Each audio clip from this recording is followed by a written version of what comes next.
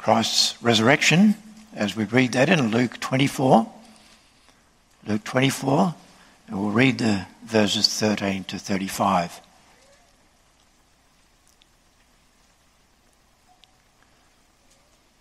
So Luke 24, from verse 13, there we read the word of God. And behold, two of them were going that very day to a village named Emmaus, which was about 7 miles from Jerusalem. And they were talking with each other about all these things which had taken place. While they were talking and discussing, Jesus himself approached and began travelling with them. But their eyes were prevented from recognising him. And he said to them, "What are these words that you are exchanging with one another as you are walking?" And they stood still, looking sad. One of them, named Cleopas, answered and said to him, "Are you the only one visiting Jerusalem and unaware of the things which have happened here in these days?" And he said to them, "What things?" And they said to him, "The things about Jesus of Nazareth, who was a prophet, mighty in deed and word, in the sight of God and all the people. And how the chief priests and our rulers delivered him to the sentence of death and crucified him. But we were hoping that it was he who was going to redeem Israel. Indeed, besides all this, it is the 3rd day since these things happened. But also some women among us amazed us. When they were at the tomb early in the morning and did not find his body, they came saying that they had also seen a vision of angels who said that he was alive. Some of those who were with us went to the tomb and found it just exactly as the women also had said. But him they did not see." And now we'll focus mainly on the following verses, verse 25 to 27. And he said to them, "O foolish men, and slow of heart to believe in all that the prophets have spoken. Was it not necessary for the Christ to suffer these things and to enter into his glory?"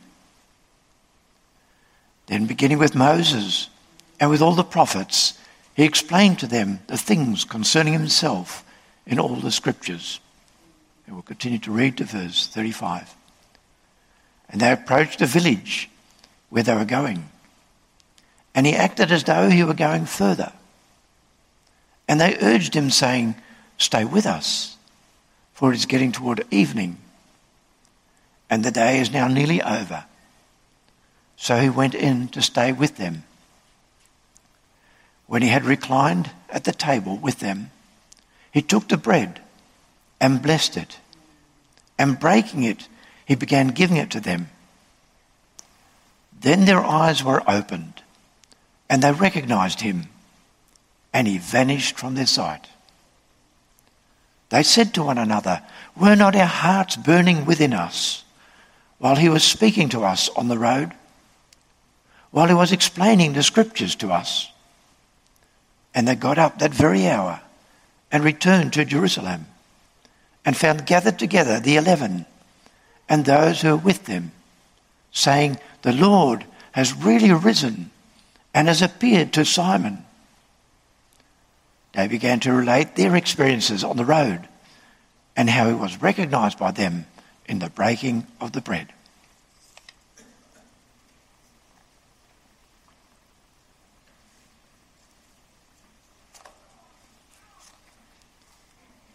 Let us pray for the preaching.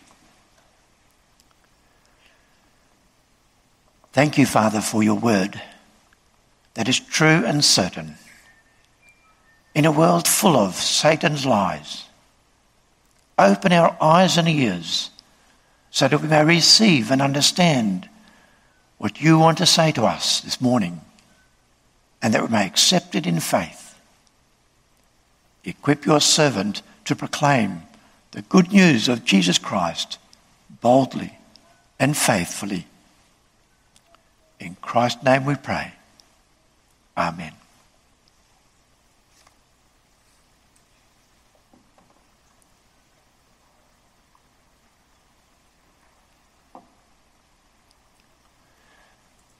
Beloved congregation of our Lord Jesus Christ, what an experience it must have been for the disciples and the other followers to see the Lord Jesus again after his resurrection. The Lord is there again. He talks to them. He eats and drinks with them. What joy! Would it not be great to see the Lord Jesus with our own eyes? Yes, sometimes we can be a bit jealous of those Christians of the early church who experienced Christ's physical presence. And we didn't think, wouldn't it be lovely to see him with our natural eyes? Wouldn't that make it a lot more easier to believe in him and to be on fire for him? Well, beloved, in the history of our text, mention is made of burning hearts. Would your heart not burn with excitement if you were to meet the Lord Jesus? But how do you get burning hearts? How does the Lord get the hearts of those two men from Emmaus to burn within them? Is it through his appearance?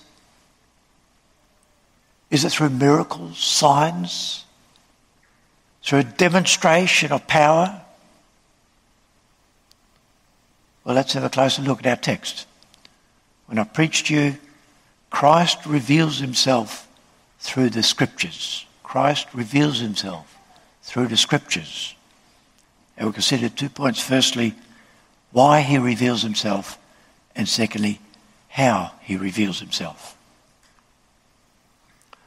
Yeah, there they go. The two men from Emmaus, followers of Jesus. But they do not stay with the other disciples. During the afternoon of the day of Christ's resurrection, they leave Jerusalem to go back to Emmaus. They walk away from the reports that are doing the rounds that day. The reports from the women and from Peter about the empty tomb. And the report from the women that they had seen angels who said that Jesus lives. They do not believe the women. They leave Jerusalem. Their dream is over. They saw Jesus as a great prophet. They followed him. They hoped that it was he who would deliver Israel. But then he was crucified. It's now the third day since it took place. Any hope of revival can now be abandoned. They will have to accept Jesus' death as a reality. And so these followers of Jesus leave Jerusalem on the way to Emmaus. Sad, disappointed in their expectation, confused, distressed. They were pious men. They were among the faithful in Israel who expected the coming of the Messiah, followers of Jesus. Why then are they so sad and distressed on the day of Jesus' resurrection? Well, the Lord Jesus makes this clear to us and to them. As a true shepherd, Jesus seeks out his scattered and confused sheep. He joins them on the way to Emmaus as they discuss everything that had happened. Suddenly he's there and he walks with them.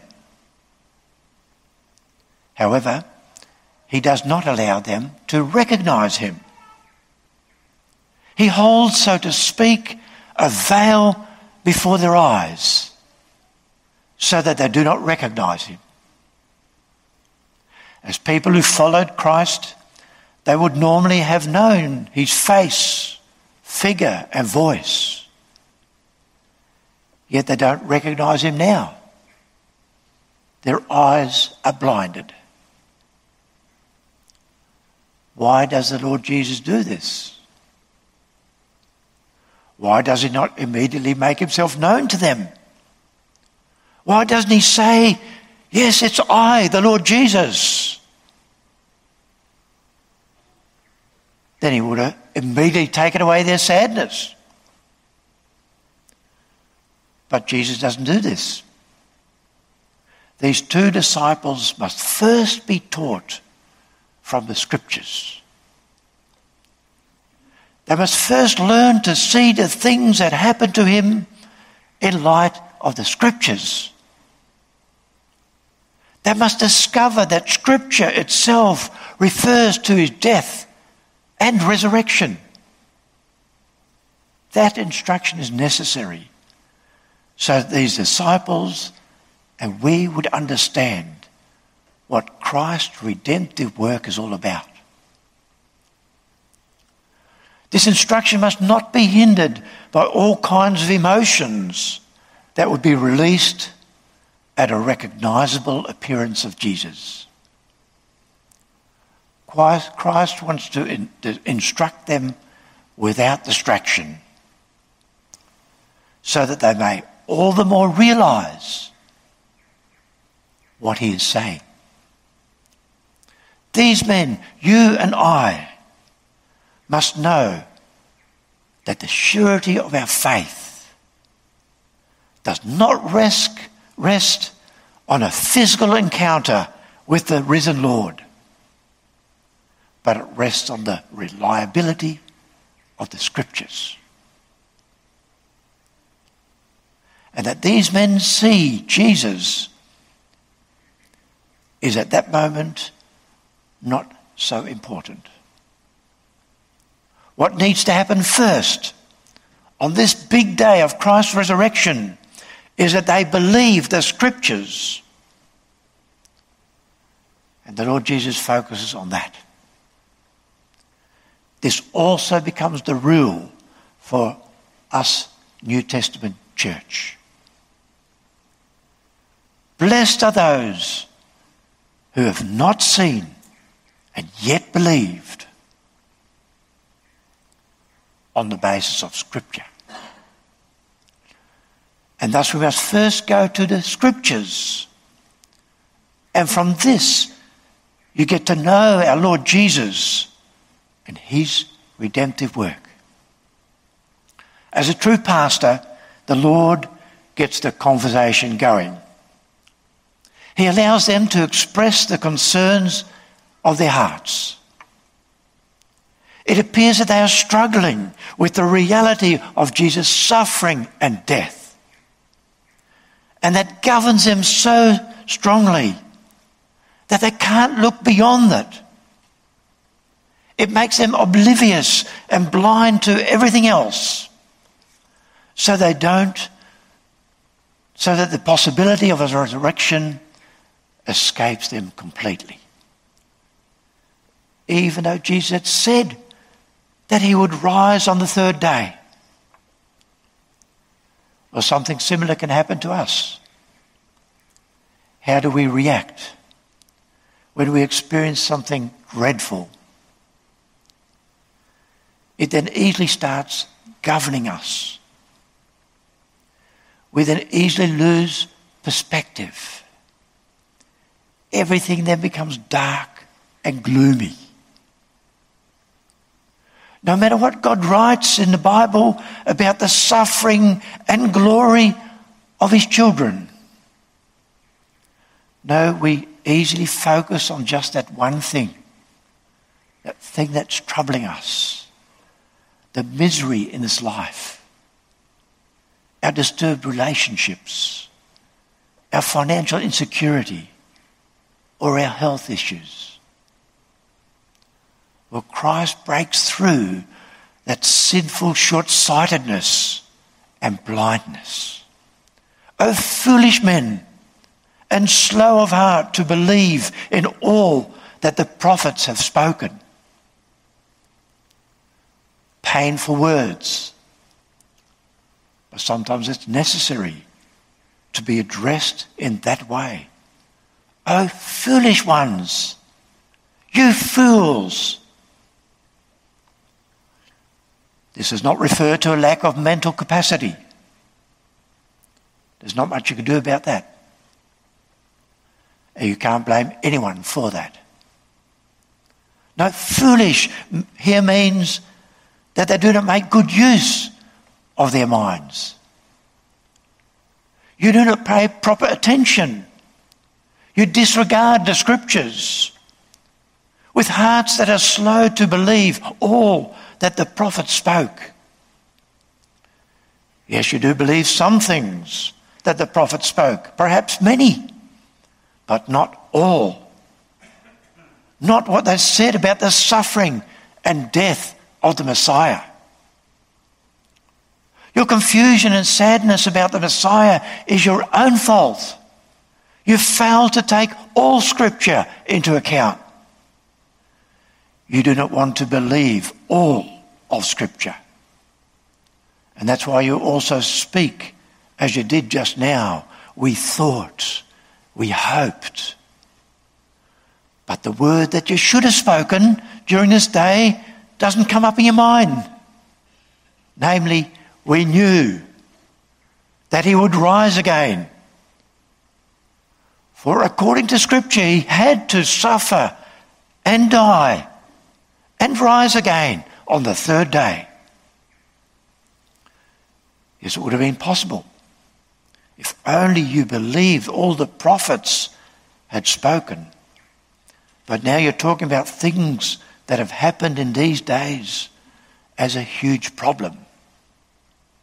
But now you're grieving instead of rejoicing.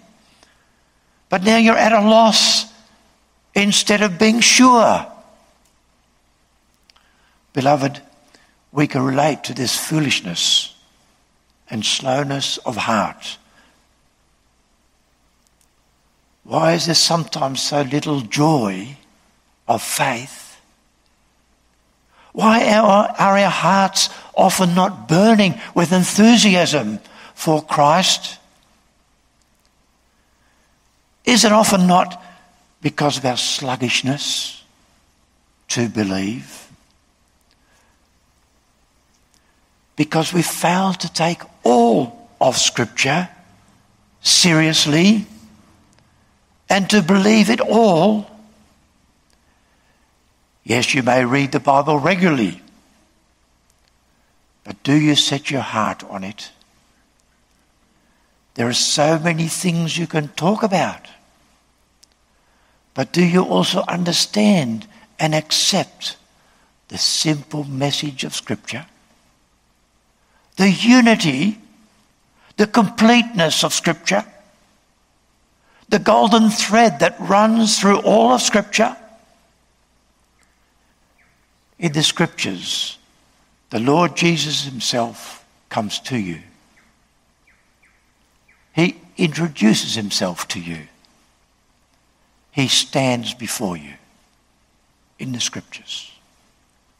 Do you see it? How do you experience it? Does the message make you happy? Or are you skeptical about it? And think to yourself, yes, that's all well said and done. But what about my situation? What about all the misery in this world? Etc. O foolish ones, and slow of heart to believe all that the prophets have spoken. To believe everything that's in the Bible. Don't be foolish. Don't be slow of heart. But embrace the whole Bible. And believe everything that Christ has revealed in it about himself and his work of redemption.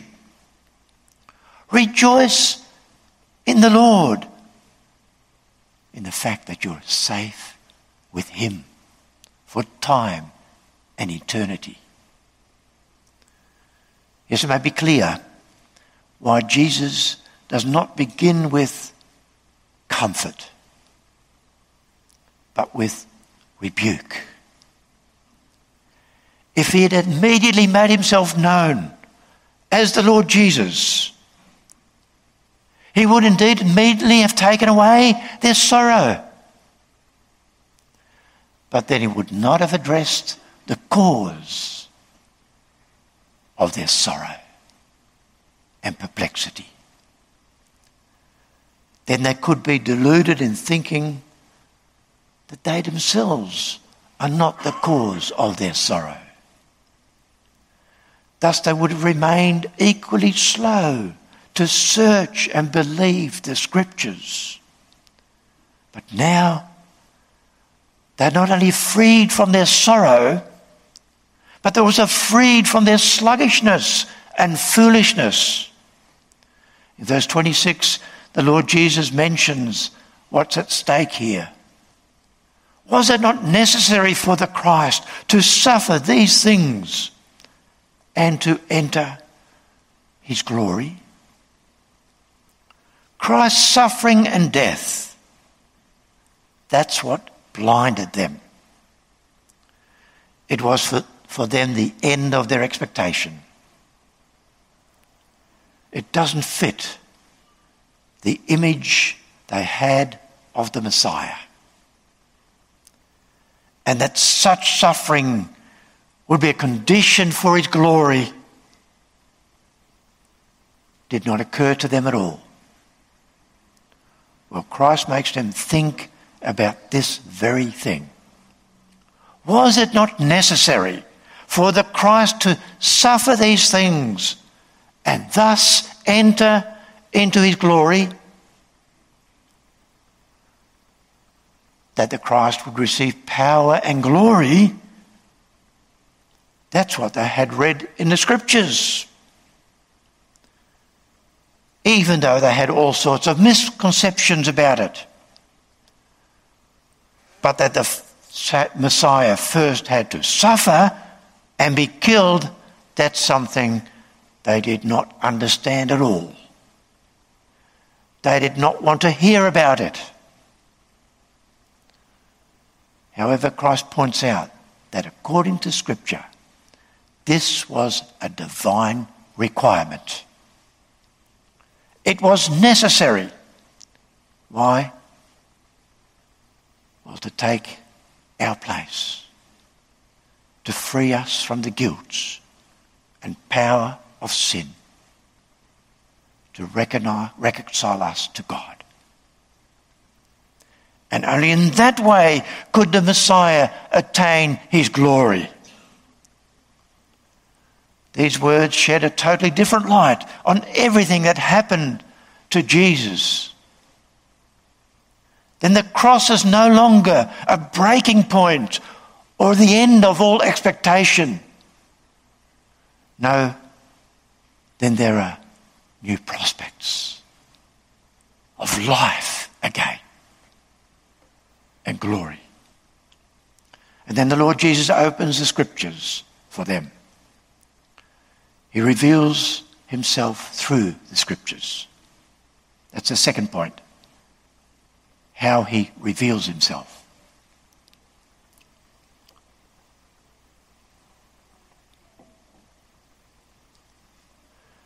Christ begins with the first 5 books of Moses and continues with the prophets and interprets to them all the Scriptures the things concerning himself.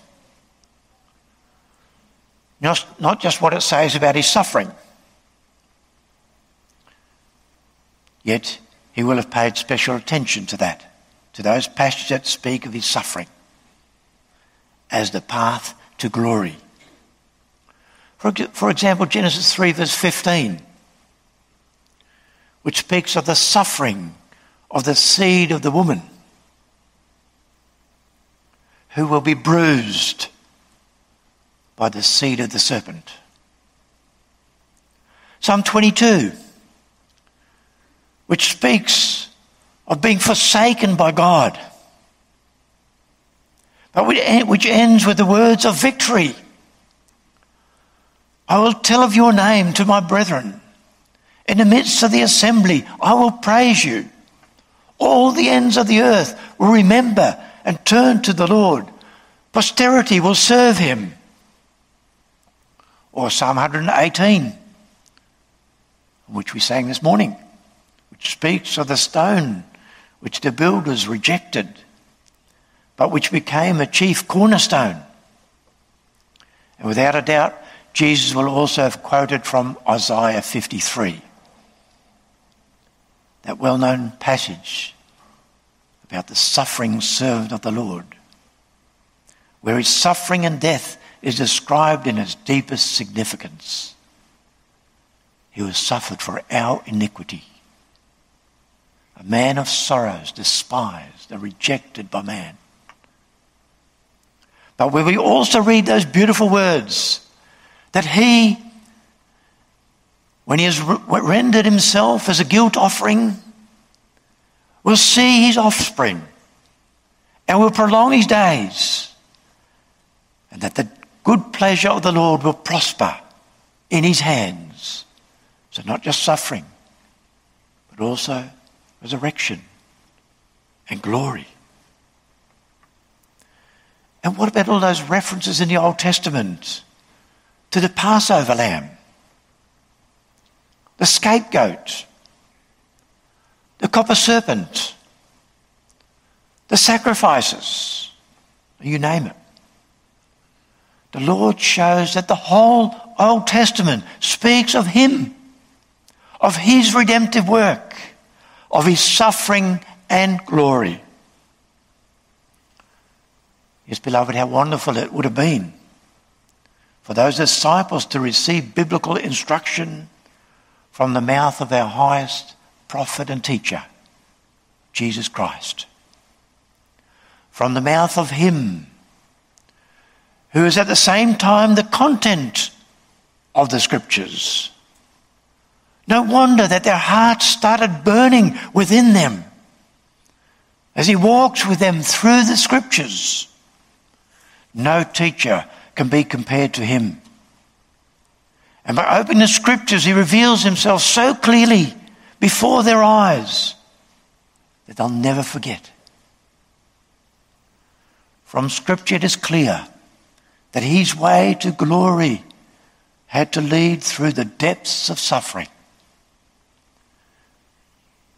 It could not occur in any other way.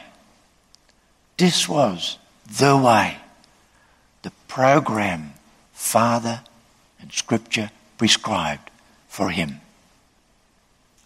From the prophets and all the Scriptures, he interpreted the things concerning himself.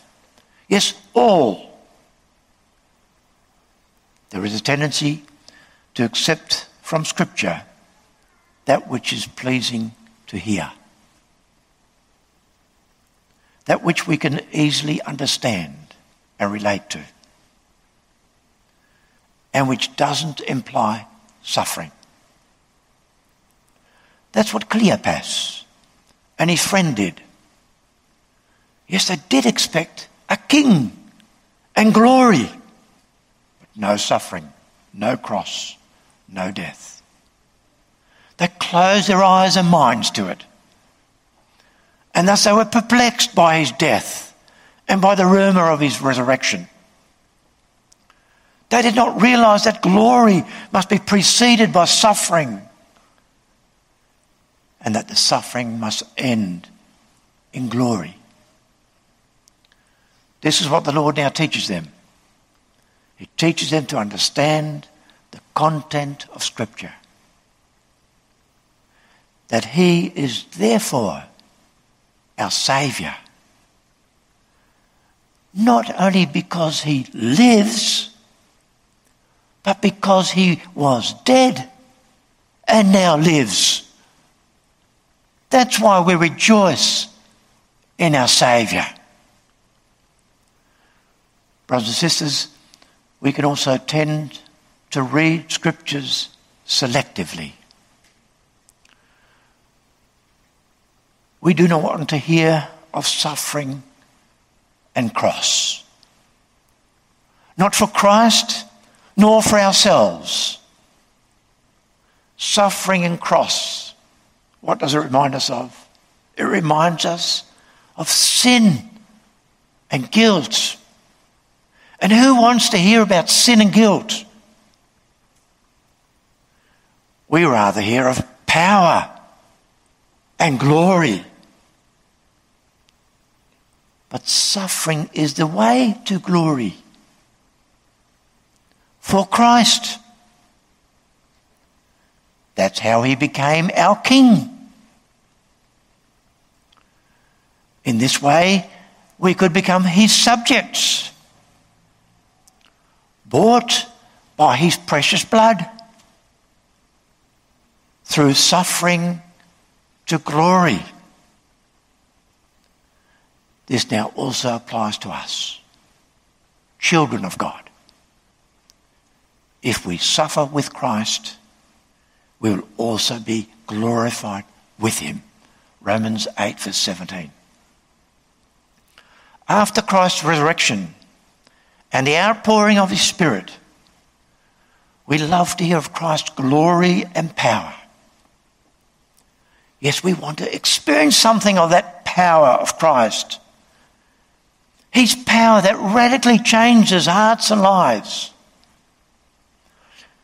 Yes, after Pentecost, many people just want to hear of beautiful things, of new life and glory. Illness, suffering, and death don't fit in that picture. And that's why the health and wealth movement can be so attractive. But in this way, one does not accept everything that God's word says. You to read the Bible selectively and close your eyes to the suffering of the present age and the suffering also of God's children.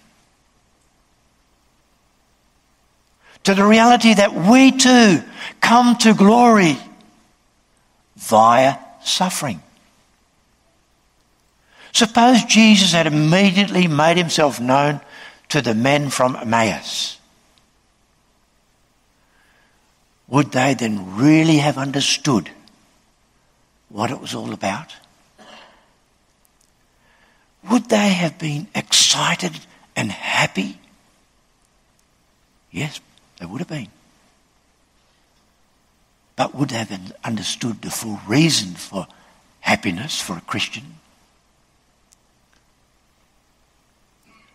Would they have understood that he had to die for their and our sins? Suppose that Christ would today let you experience all sorts of exciting things. Would only give you health and prosperity. Would you then really understand the depth and riches of his redemptive work? Would you then really be convinced of the seriousness of your sin and of the greatness of your deliverance from that sin? On the day of his resurrection, Christ opens the Scriptures and he binds his church to the Scriptures. There you find the basis for the assurance and joy of your faith. Christ does not immediately make himself known to the men of Emmaus. He first leads them to the Scriptures and goes with them through the Scriptures. In it, they can encounter the Lord Jesus. In it, you can encounter the Lord, where you truly are interested in him. We celebrate Christ's resurrection, not just today, but every Lord's Day, when we gather around the Word of God and praise and glorify him. We do this with an open Bible. There is no other and better way of celebrating Christ's resurrection. Many people want to reverse the order. First, you want to experience the power of Christ's resurrection. And then you're prepared to believe. Instead of simply believing what the Scriptures say about the Lord Jesus. Do you want to experience Christ? Then you must first open the Scriptures. Listen to the proclamation of him who died and now lives. Therefore, go back to the Word. Do not be jealous of those who had seen the Lord Jesus physically. In his conversation with the men from Emmaus, Jesus prepares you for it. To look to the Scriptures. You must live by faith and not by sight. Therefore, on the way to Emmaus, he first opened the Scriptures and revealed himself through Scripture. And when their eyes were opened to recognize him, he immediately disappeared. In this history, the Lord has also made clear how he creates burning hearts.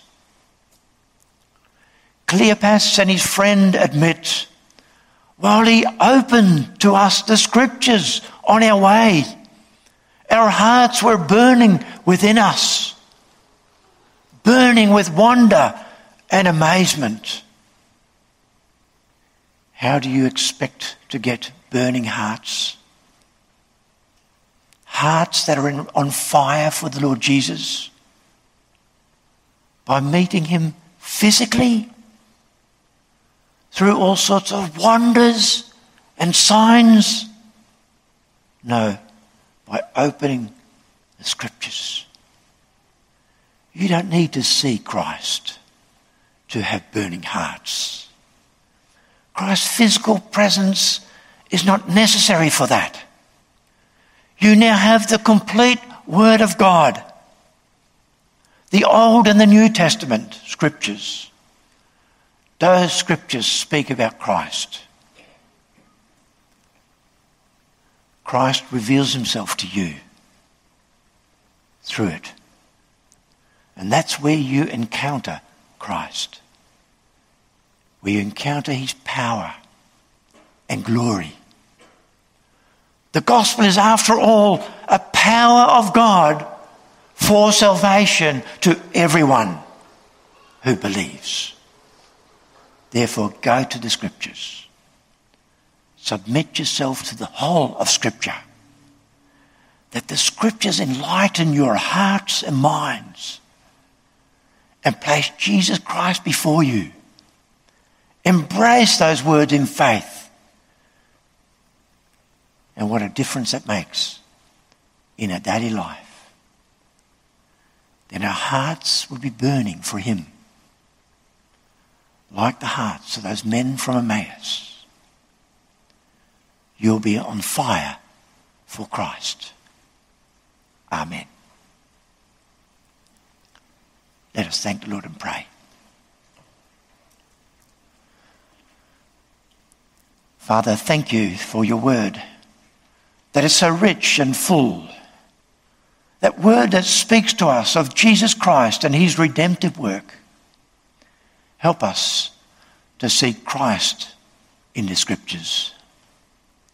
Free us from short-sightedness and from a tendency to focus on favourite passages of scripture.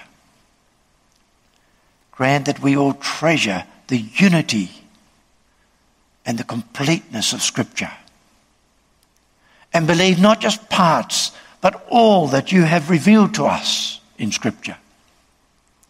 And we thank you that we now also have the New Testament revelation, which makes the scriptures so much richer and clearer and fuller.